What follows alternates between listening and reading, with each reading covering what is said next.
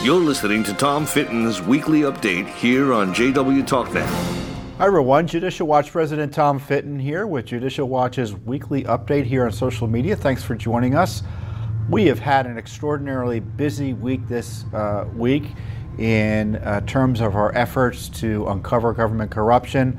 Our lawyers were operating here in D.C. and in California to try to uphold the rule of law, and we are getting results in ways that Congress refuses to pursue, the media refuses to pursue, and even, frankly, the Justice Department and FBI refuse to pursue. Judicial Watch is in the forefront of the efforts to uncover the deep state attack on President Trump that's unprecedented in American history, get accountability on the Hillary Clinton email issue, hold Congress to account for its ethical transgressions or ethical transgressions of its members, and protect the rule of law and your right to vote in places like California. Just an extraordinarily busy week. But first, the good news. We won in California. What did we win? Well, Judicial Watch filed a lawsuit against the state of California on behalf of voters who are being harmed by that loony leftist effort in California to require presidential primary candidates to release their tax returns. I think the last 5 years of their tax returns in order to appear on the ballot, which is outside the law, outside the Constitution, and obviously an attack on President Trump.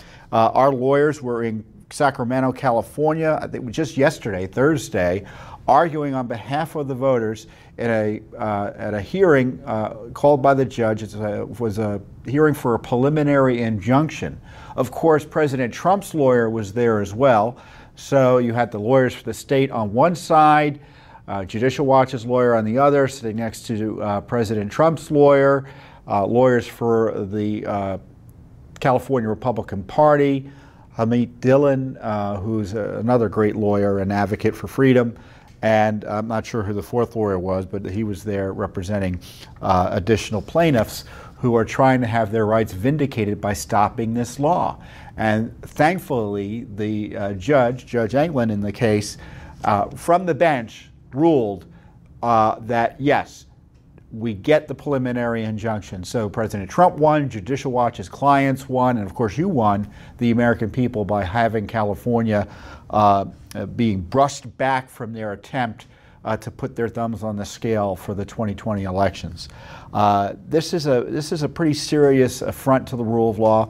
Look, I want to quote a critic of the law. Okay, I'm not going to tell you who it is. I'll always try to disguise it in a way to make it fun and interesting, but I probably won't be able to. I'm put on my disguise here. First, it may not be constitutional. This is the law requiring tax returns be made public. First, it may not be constitutional. Second, it sets a slippery slope precedent. Today, we require tax returns, but what would be next? 5 years of health records, a certified birth certificate, high school report cards, and will these requirements vary depending on which political party is in power? A qualified candidate's ability to appear on the ballot is fundamental to our democratic system. For that reason, I hesitate to start down a road that might lead to an ever-escalating set of differing state requirements for presidential candidates. Who said that? The former governor, then governor of California, Jerry Brown, the Democrat. He vetoed it. They tried to pass this law once before. It was vetoed. The Legislative Council at the time said it would be unconstitutional if enacted. So they had a new governor who didn't care about the rule of law here or the Constitution, didn't care about Jerry Brown's quite correct analysis, and as part of this crazed zeal to target President Trump, they were willing to take steps to keep him off the ballot and deny millions of Californians the right to vote. And that was the essence of Judicial Watch's challenge. Our voters have a right to vote for candidates of their choice, and that vote can't be unfairly infringed by a outlaw requirement that California has initiated to keep specifically President Trump off the ballot. The Constitution has a specific requirement, or sets out the requirements for a presidential candidate. And I'm gonna read what those requirements are, because I think I quoted it from memory last time and got it wrong. I'm not as smart as I look, or don't look, depending on your point of view. U.S. Constitution, Article 1, Section 1, Clause 5, known as the Qualifications Clause. No person, except a natural-born citizen or a citizen of the United States at the time of the adoption of this Constitution, shall be eligible to the office of the President. Neither shall any person be eligible, shall be eligible to the office of the President. Let me start over. No person, except a natural-born citizen or a citizen of the United States at the time of the adoption of the Constitution, shall be eligible to the office of the President. Neither shall any person be eligible to that office who shall not have attained to the age of 35 years and been 14 years a resident within the United States. That's the Qualifications Clause. Very limited. Essentially, you have to be a citizen, naturally born, and a resident of the United States for 14 years previous, and or at least 14 years total, and be 35. So it's a pretty broad qualification in the sense that millions of Americans can run. You can't have a state come in and say, you know what, we're going to add another qualification. What next if California got its way? Physical exams, IQ tests, DNA tests, physical fitness tests? Who knows? Obviously, that can't be the case. And that's why the court was right to knock out from the bench this ruling, this law, or at least preliminarily enjoin it, because what will happen is, unless he did that, it would require, because of the timing of the California primary next year, I think in November, President Trump would be eliminated from the ballot. But you had the largest state in the union try to keep the President of the United States off his party's presidential ballot, primary ballot. To say that is to condemn the law, isn't it? Now, and of course, our voters, our plaintiffs, the voters, their First Amendment rights would be harmed by having the candidate of their choice, obviously the president, and any other candidate who didn't want to comply with this, be kept off the ballot. That's why the judge intervened and said no. You know, and I read California's opposition's, their opposition to our efforts here, and the president's efforts. Of course, the president has a strong claim here. He would be, unless he vitiated his privacy rights and put his constitutional rights set aside, he wouldn't be on the ballot. The court noted that the Ethics in Government Act, and the president's lawyer made this point, which is a big federal law that really has little to do with ethics and all about hassling people who want to run for office and serve in positions of influence in Washington, nevertheless requires candidates to file hundreds of pages of documents stating their finances and such. So they kind of set out federally what ethically is required in terms of financial disclosures for candidates for the presidency. I would suggest that's problematic too constitutionally, but certainly the federal government's already covered this, and that means it's preempted for the states to come in and do it. So whether you call it under preemption, with the constitutional phrase, or it's just outright unconstitutional, no matter how you slice it, this law was lacking, and really an abuse of power. Because remember, taxpayers are footing the bill for this defense. You know, Judicial Watch does this work because we're a charity, educational foundation. Our work is devoted to stopping government corruption and abuse, exposing it, educating the American people about the Constitution, as I'm attempting to do here today. and obviously we do it through our litigation.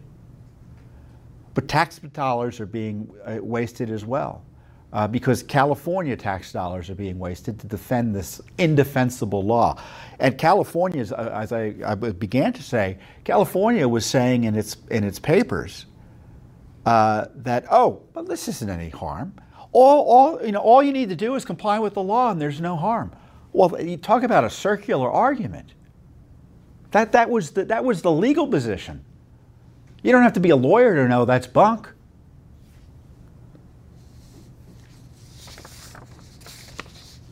So we don't know what the detail. There'll be a legal, a written ruling. Presumably, the judge said by the end of the month on the specifics as why he is off putting forward the preliminary injunction. So he issued the preliminary injunction orally from the bench, and he's going to follow up with a written ruling that details his reasoning. And then obviously the California state government is going to appeal. I doubt they'll win, so there'll be further wastes of tax dollars for an indefensible law, and I doubt even the Supreme Court will. If it gets to the Supreme Court, my guess it will be summarily held or summarily handled. All of this craziness to get Trump. And you think the swamp is only here in Washington, D.C.? No, it's in Sacramento, California. And, Republicans, they talk that, they can't win California, so they don't spend a lot of time out there because other than trying to raise money. Judicial Watch doesn't think California is a lost cause in terms of the rule of law and our Constitution and our Republican form of government and protecting our sovereignty in terms of immigration and making sure our elections are free, fair, and clean. We don't just write off entire parts of the country because we're not a political party. We don't have to allocate our resources that way.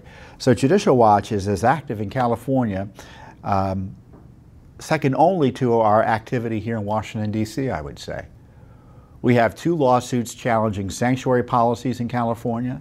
We filed a lawsuit against Los Angeles County and California, state of California, over its election voter rolls, their voter registration rolls, and that lawsuit led to a settlement that is leading to LA County removing 1.5 million people potentially off the rolls who should not be there because they're probably dead or moved away. So 3 major lawsuits in addition to this 4th one on trying to overturn this unconstitutional requirement.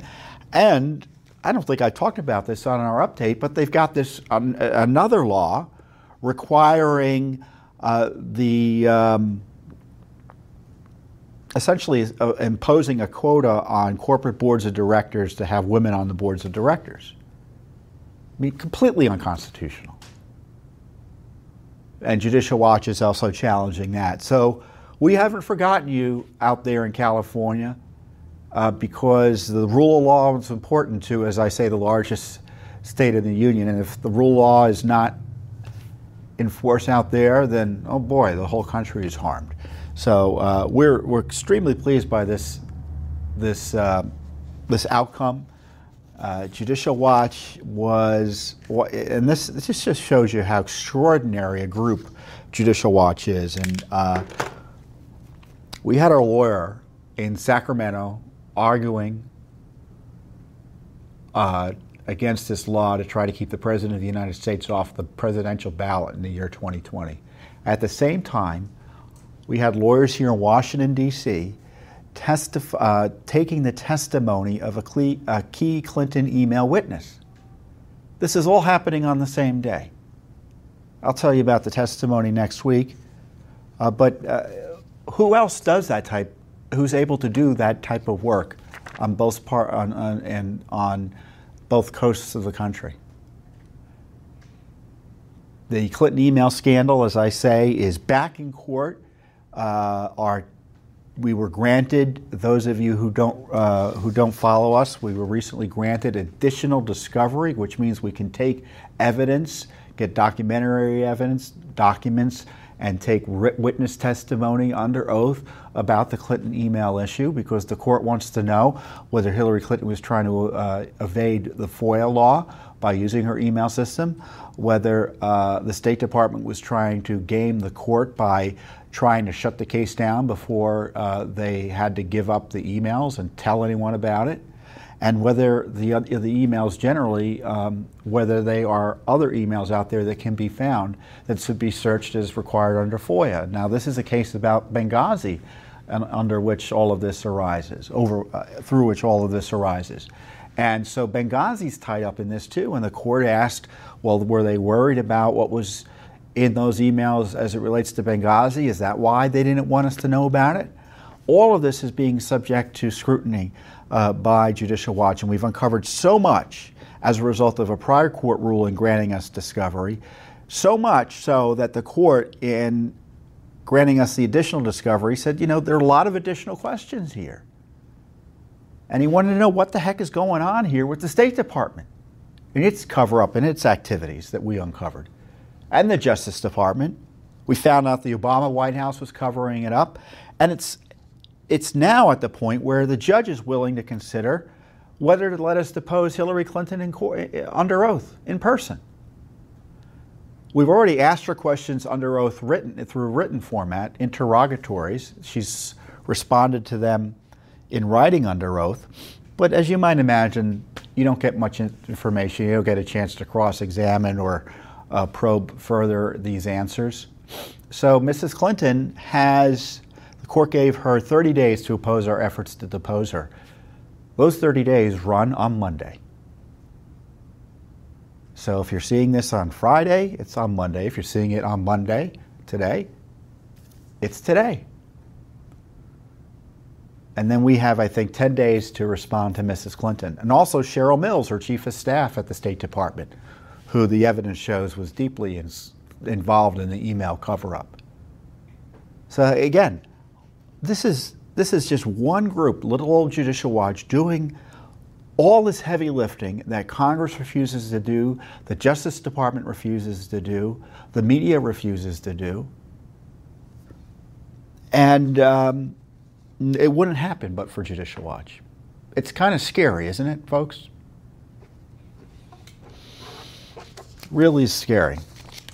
And along those lines, this is kind of a scandal that's staring everyone, that everyone knows about in Washington, D.C., but no one wants to talk about because Ilhan Omar is a protected person because of her politics, and she hides behind her victimhood status to prevent any questioning of her ethics. So if you raise questions about her ethics, she plays the race card and the religion card to distract from these reasonable questions about her ethics. Now, Judicial Watch bravely filed an ethics complaint against Ilhan Omar. And I say bravely because I knew, and we know, when we file complaints like this, we're going to get attacked. We're going to get attacked for asking for a basic ethics investigation about publicly available information that raises questions about whether she married her brother and about whether she engaged as a result in immigration, tax fraud, student loan fraud, obviously marriage fraud, and who knows what else. Now, the House Ethics Committee is split half and half, right down the middle, Republicans and Democrats. That's normally not how committees are run in the House. The majority has the majority of seats, but the Ethics Committee is a mutually assured destruction committee, meaning each side can't do anything without the other going ballistic. So unless the Democrats want to pursue this, and my guess is the Republicans don't want to pursue this either, at least the Republican leadership, and it won't be pursued. So how do you change that? You change that by communicating with your House members. You let them know that you want this ethics complaint investigated. And but this believe it or not, this marriage fraud issue, which by the way was given more evidentiary weight this week when Ilhan Omar deleted a tweet that named her father as another name other than what is supposed to be her name. I don't have the name in front of me, but she said something about my father, and the last name is the same as the name of the brother, further confirming that she may have married her brother. Incredible. But it doesn't end there, because there were allegations made in a divorce filing that were, I think, first reported by the New York Post, that Ilhan Omar may have used in campaign funds improperly to take care of an alleged paramour.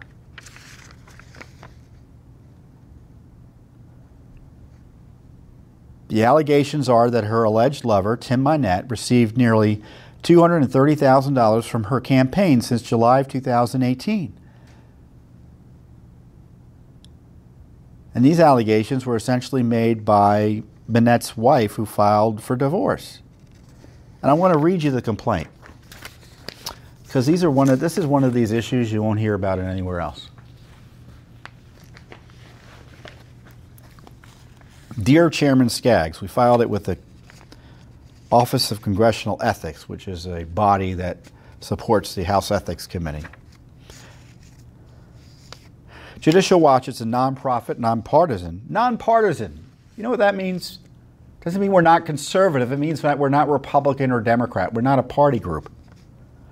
Nonpartisan educational foundation, promoting transparency, accountability, and integrity in government and fidelity to the rule of law.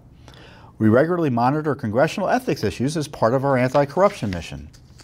This letter serves as a supplemental complaint to an official complaint that was filed with the Office of Government Ethics on July 22, 2019, relative to potential felonies committed by Representative Ilhan Omar involving tax fraud, marriage fraud, immigration fraud, and perjury, principally involving Representative Omar's possible marriage to her biological brother, presumably as part of an immigration fraud scheme.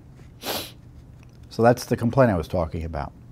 In addition to those potential violations of law, new disclosures arising from civil litigation raise still more troubling allegations suggesting more potential violations of law or regulations by Representative Omar that require investigation.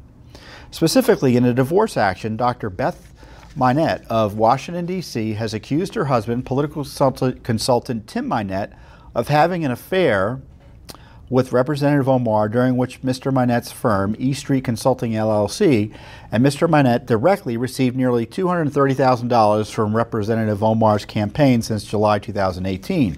According to Dr. Mynett's divorce filings, quote, on reflection, defendant's more recent travel, that's her husband's, and long work hours now appear to be more related to his affair with Representative Omar than with his actual work commitments.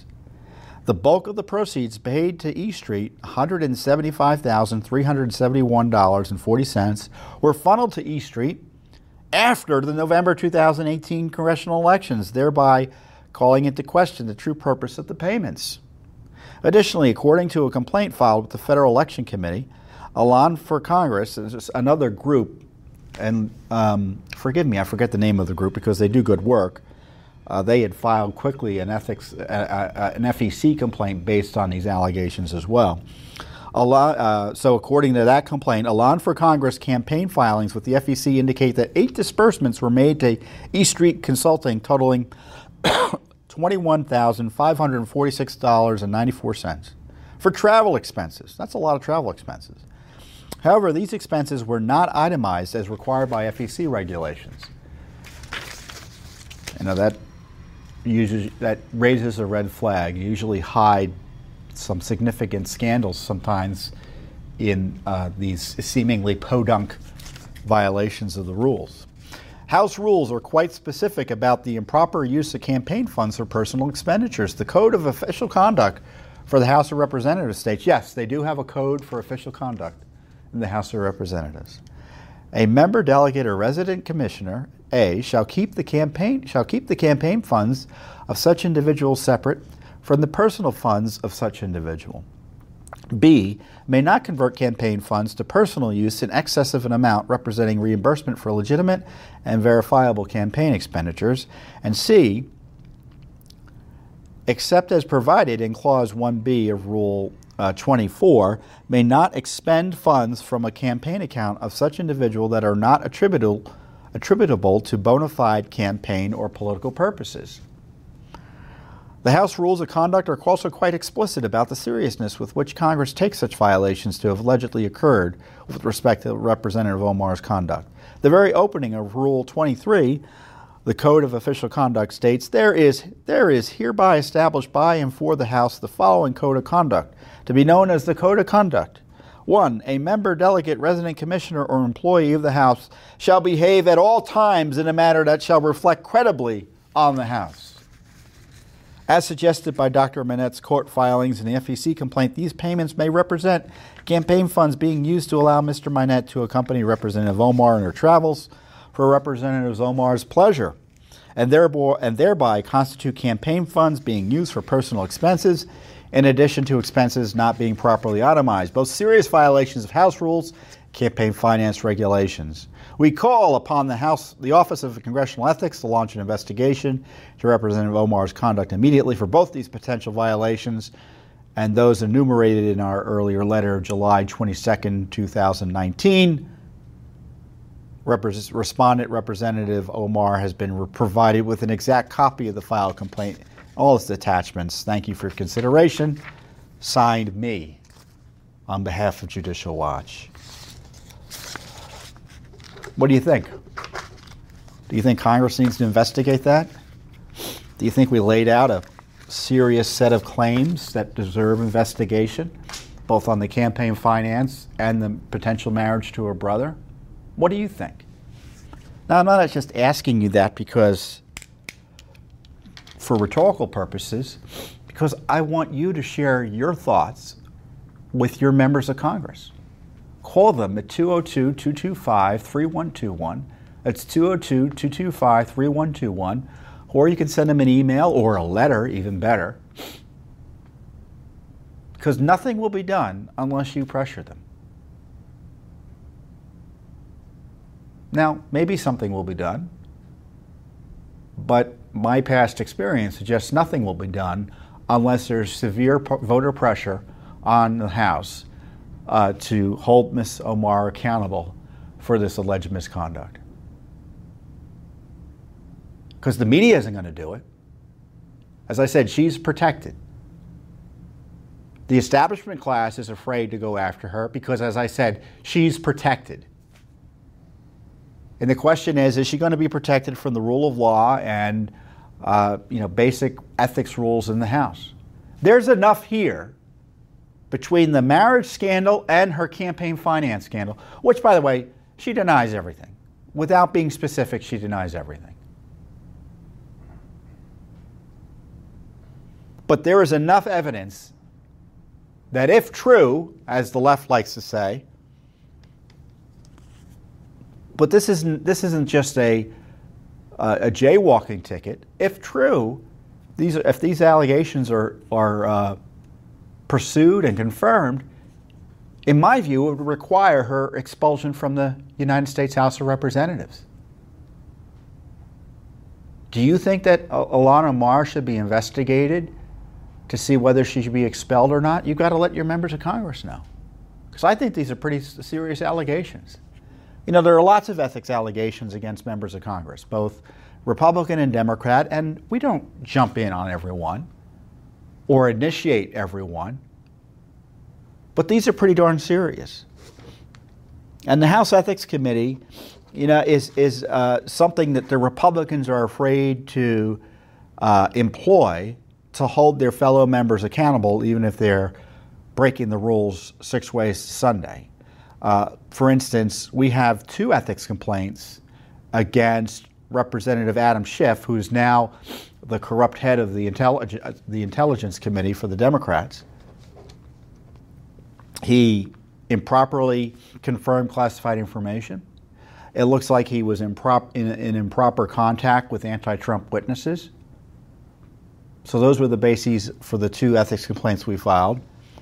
And, if there was a Republican who had done both those things, or had been credibly alleged to have done both those things. By the way, that ethics complaint about the mishandling classified information, the Ethics Committee has been sitting on silently, I think, for 2 years now.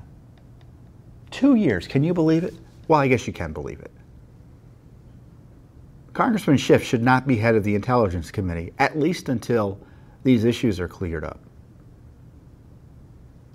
And I think these issues will never be cleared up, because if they are, quote, cleared up, they'll find him wanting ethically and he'll be removed. We also filed an ethics complaint against Maxine Waters for inciting violence against her political opponents. You remember she told people to confront members of President Trump's cabinet in gas stations and restaurants and such? Really inciting violence. Outrageous. Does that reflect credibly on the House of Representatives? Judicial Watch, believe it or not, had worked with Nancy Pelosi in 2006 and 2007 to reform the House ethics process so that we could file complaints like this, so that there was this independent body, this Office of Congressional Ethics, that would vet these complaints in a more public and accountable way. And the problem for the Democrats is a lot of Democrats got caught up in that new process that Judicial Watch worked with Nancy Pelosi's office on. I told you we're nonpartisan. So what happened? Both parties shut it down. So if you think there ought to be no ethics enforcement in the House, don't do anything. If you think otherwise, you're going to have to take action as a constituent and a voter to let your members of Congress know. And Judicial Watch, we recognize the likelihood of success of these complaints. But someone's got to do something. Someone's got to say something. Should we just sit by silently as these members of Congress violate all the rules? Violate the law with impunity? No. Judicial Watch isn't going to shut down because the House Ethics Committee doesn't want to act. We're going to work to pressure them. And I hope you join us.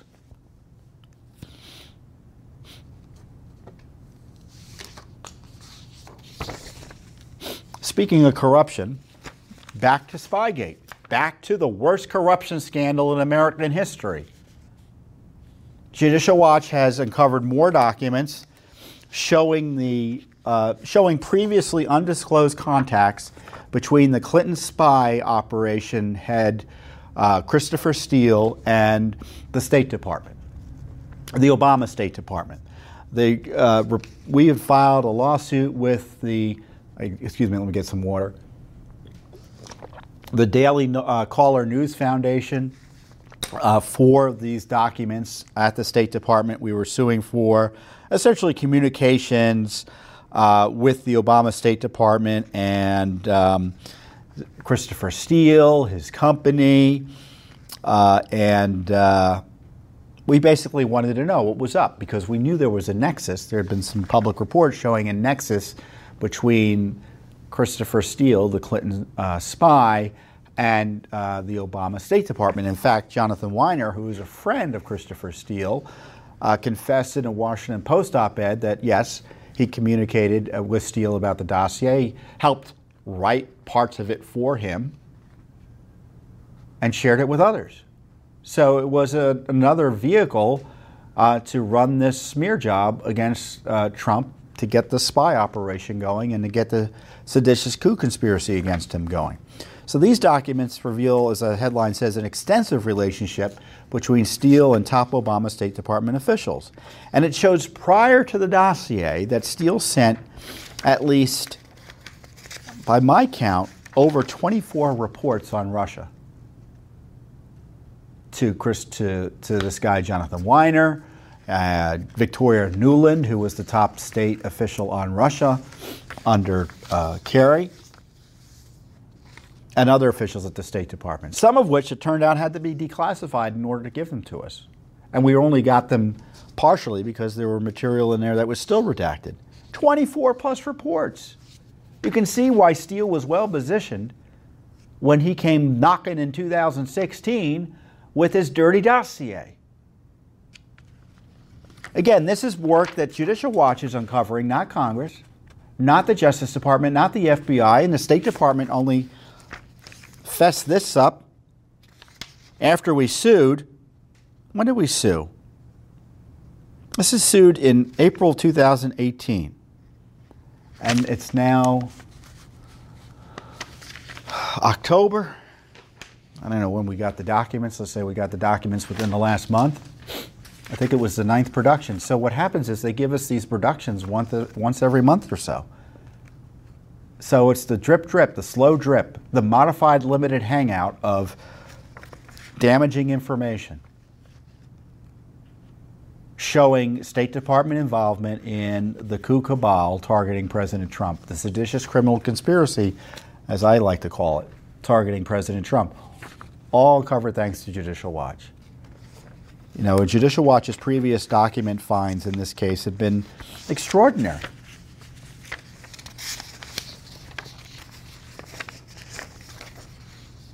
They were talking about Russia and the Steele dossier. We confirmed with Bruce Ohr. With Bruce Ohr. Who's Bruce Ohr? You may remember the Justice Department top official whose wife, Nellie Ohr, also worked for Fusion GPS.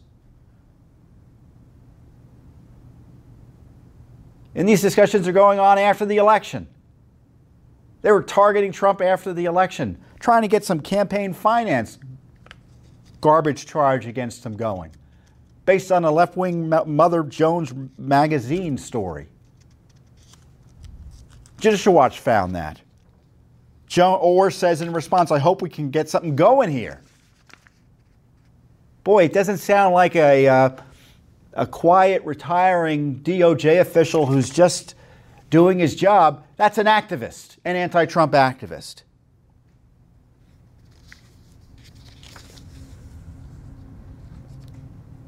Ohr's involved in another scandal.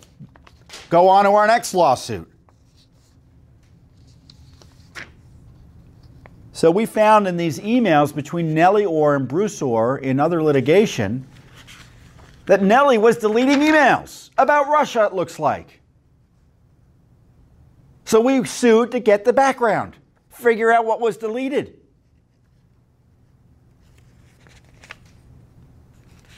Nellie Ohr sent an email to her husband, Bruce Ohr, in April 2016, advising Ohr, I am deleting these emails now, seemingly related to, quote, an analytical exchange involving the German embassy and Russia issues, impact of Russia influence operations in Europe, PSYOPs Infowar.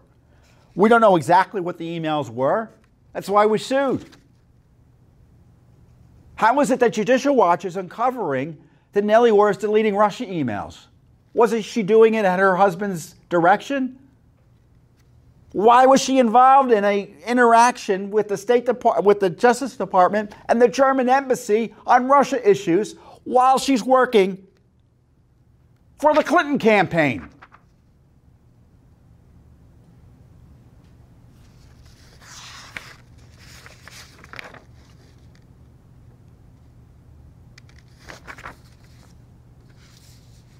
I mean, this shows you the insanity of the way this town is working. We asked for the emails, didn't get them. We sued. We found that she's deleting something, potentially improperly, potentially an obstruction of justice. No one is doing anything about it. We have to go and ask for that material again. We don't get the information, and we have to sue again.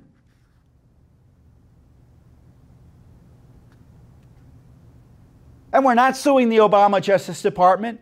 We're fighting this Justice Department.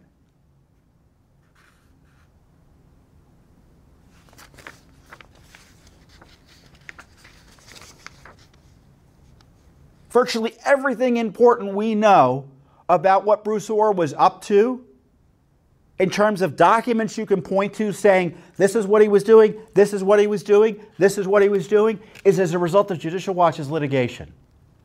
Some of what we know is because of the intrepid work of some individual members of Congress, like Nunes, Jordan, Meadows, Gates, people like that, Grassley, Gowdy to a certain extent when he was there. But the actual underlying documents, Judicial Watch is getting them. We got the 302 reports, the FBI reports, detailing Ohr's collusion with Fusion GPS to launder information improperly into the FBI and Justice Department. His collusion with Nellie Ohr, Christopher Steele, his wife Nellie Ohr,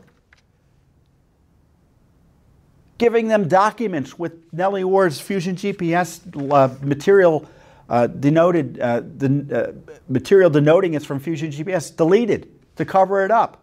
All that's because of Judicial Watch. Judicial Watch found that Christopher Steele was paid by the FBI 11 times during the campaign while he was working for Hillary and the DNC. Did you know the spy targeting Trump during the campaign for Hillary Clinton and the DNC was also getting cash from the FBI? It was a joint operation. And I can go on and on about the disclosures that we uncovered, the FISA warrant applications we uncovered, the fact that courts had no hearings on the FISA fraudulent warrants, the details on Comey's criminal activity as it relates to President Trump's memos he wrote about discussions. And the coup's continuing. So we're doing all this work. No help from Justice and FBI. We just have to litigate it. And the Democrats think they're free and clear for their criminal activities involving and targeting Trump. They're holding these fraudulent impeachment hearings. They're not even really impeachment hearings. I won't get into the Alice in Wonderland abuse there this week. And now breaking today is you've got the deep state attack on President Trump, illegally leaking information about his communications allegedly with the Ukrainians. How dare President Trump suggest that the Ukrainians investigate Joe Biden's son for criminal activity in Ukraine? How dare he say, let's investigate the corruption of the last administration? What's going on with the cover-up? How dare he? Meanwhile, the prior administration was involved in an international conspiracy using the United Kingdom, Italy, Germany maybe, Australia, to target him and spy on him. The deep state is trying to overthrow this president, and if they can't do that, they want to handcuff him. So that if he speaks to a foreign leader, anything he says can and will be used against him, however unfairly. They're trying to hijack our nation's foreign policy, folks.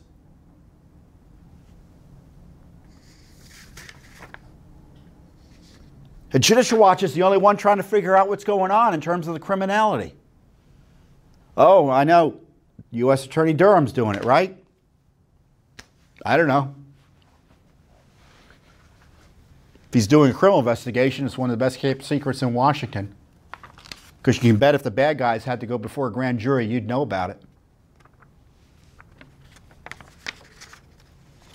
I mean, the big noise is McCabe may be indicted for lying about something unrelated. Well, that was referred to the Justice Department in April last year. Still no indictment. Comey was referred for criminal prosecution. Indictment rejected. And I tell you, nothing's going to happen unless we get these documents out. That's why we sued for... what else did we sue for? We sued for... One of the worst aspects of the deep state obstruction is the FBI. The FBI has not changed its stripes one iota in terms of cooperation, in terms of respect for the rule of law under the Freedom of Information Act and transparency. As far as I'm concerned, James Comey may as well be running the FBI. They're covering up text messages. They don't want to return over text messages. They're protecting Andrew McCabe. They're protecting virtually everyone involved in this scandal by either refusing to turn over documents outright, slow walking the release of others. I've told you about Page Strzok documents. Remember Lisa Page, Peter Strzok? They don't want to turn over all those records. They have 18,000 records or so. The numbers change depending on which day we ask them. And they only can produce them at a rate of 500 pages a month, which would put it out till 2021 till we get them all. And no, we wouldn't get them all in 2021 because they're withholding material. So that's when the fight would begin about the material they withheld. So they're trying not only to stall this into the next administration, but effectively into the administration after the next administration.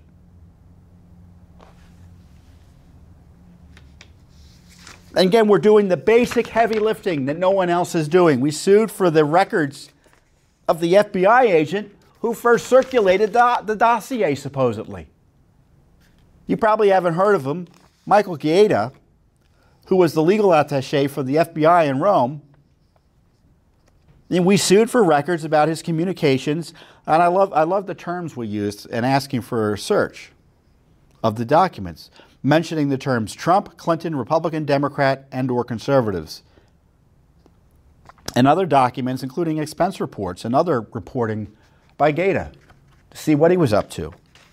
Bruce Ohr testified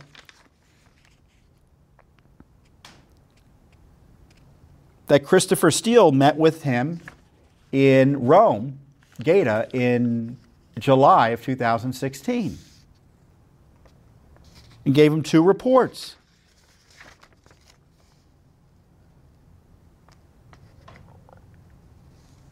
Gaeta reportedly was authorized by then Assistant Secretary of State Victoria Nuland, State Department again, to meet with Steele at his office in London to receive reports from the dossier. The purpose of the London visit was clear. Steele was personally handing the first memo in his dossier to Gaeta for ultimate transmission back to the FBI and the State Department. For this visit, the FBI sought permission from the Office of Nuland, the Assistant Secretary of State for European and Eurasian Affairs. Nuland, who had been the recipient of many of Steele's reports already, as I told you. You didn't know that until I told you. No one knew that until we told you just now. Gave permission for the more formal meeting. On July 5th, 2016, Gaeta traveled to London from Rome and met with Steele at the offices of Steele's firm. You know, and typically when we ask for documents like this, they say, oh, it's covered by this exemption, you can't get it. You can get this document, but you can't get that document. Or we've got a lot of requests, you're going to have to wait in line. Here, they gave us a GLOMAR response. They refused to confirm or deny whether the records existed, which is extraordinary. They refused to confirm or deny whether he has travel vouchers. I mean, this is an FBI that is out of control. And when I say a GLOMAR response, I think it's a 70s term. It was the CIA was being asked about a ship. I think it was called the USNS. I think it was the used GLOMAR. And the GLOMAR allegedly was a salvage ship that had been set up by the CIA through a front company to try to retrieve a sunken Russia sub. And a reporter got wind of it and asked for documents about it. And the CIA didn't want to confirm or deny it. To deny it would provide information, and to confirm it would provide information to the bad guys. That was their thinking. And the court upheld that more or less. And so that case famously became known as the GLOMAR case.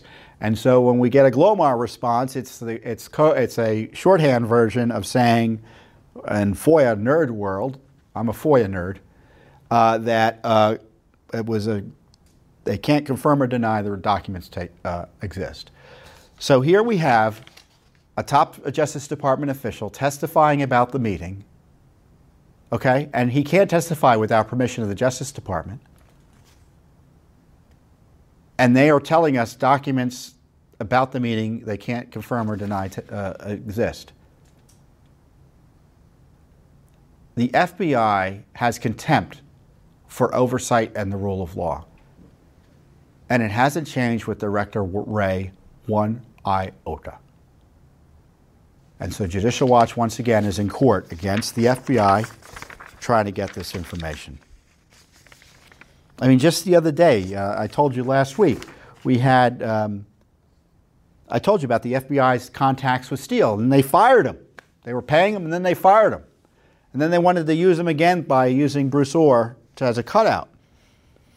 But the documents from the FBI about Steele stopped about the time Mueller was hired. And the FBI was taking the position, we can't get anything after the fact. And the court said, oh, yes, they can. And he gave them 60 days to search for records. And you know what the FBI had tried to pawn off on the court as an argument? They're trying to protect Steele's privacy.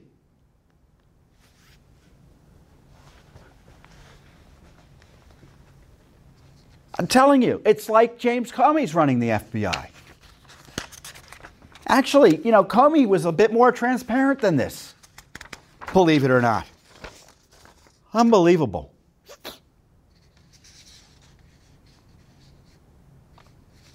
I mean, along those lines, we have a lawsuit against both the Justice Department and the FBI for a key document, another lawsuit. Judicial Watch is on fire, folks. We've filed 6 or 7 lawsuits in the last 10 days on these issues. There's this big document, kind of one of the holy grail documents that have yet to be declassified and are wrongly being withheld as classified on the deep state spying against President Trump, the Obama gang spying on President Trump. It's called the Electronic Communication, and it's the one document that initiated the counterintelligence investigation of President Trump's 2016 presidential campaign. And the way I interpret the discussion of this, it's hard to know because we don't know what the document is that there was electronic communication from one of our allies suggesting something was going on and they needed to investigate it. Hence the alleged opening of the counterintelligence investigation. Now, Devin Nunes had looked at this document, and this is what he said about it. So it took us a long time to actually get this because they wouldn't even share it with Congress, the Deep State Justice Department and FBI. So it took us a long time to actually get this, and they still haven't gotten it fully unredacted. What were the original reasons for the counterintelligence investigation was started? Now, this is really important to us because the counterintelligence investigation uses tools of our intelligence services that are not supposed to be used as an American citizens. So we wanted to know what intelligence actually led to this investigation. So what we found now, after the investigators have reviewed it, this is the document we want, is that there was no intelligence. So this document's a fraud. It was used to justify, without foundation, spying on President Trump. And this FBI and Justice Department are withholding it from us. The FBI and the DOJ are still covering up the Obama administration's corrupt spying on then-candidate Trump. And this document may be key to exposing Spygate. And it's being withheld. And this is why I encourage the President of the United States to directly involve himself in getting these documents declassified. Because Nunes has looked at this, and there's nothing in there that warrants classification. In politicized circumstances like this, and of course I don't want classified information, but if I thought it would truly need to be classified, we wouldn't be fighting about it. We're not looking for times and locations of potential military operations in Afghanistan. We're asking about a political document created to target a presidential candidate in an unprecedented fashion. What was behind it?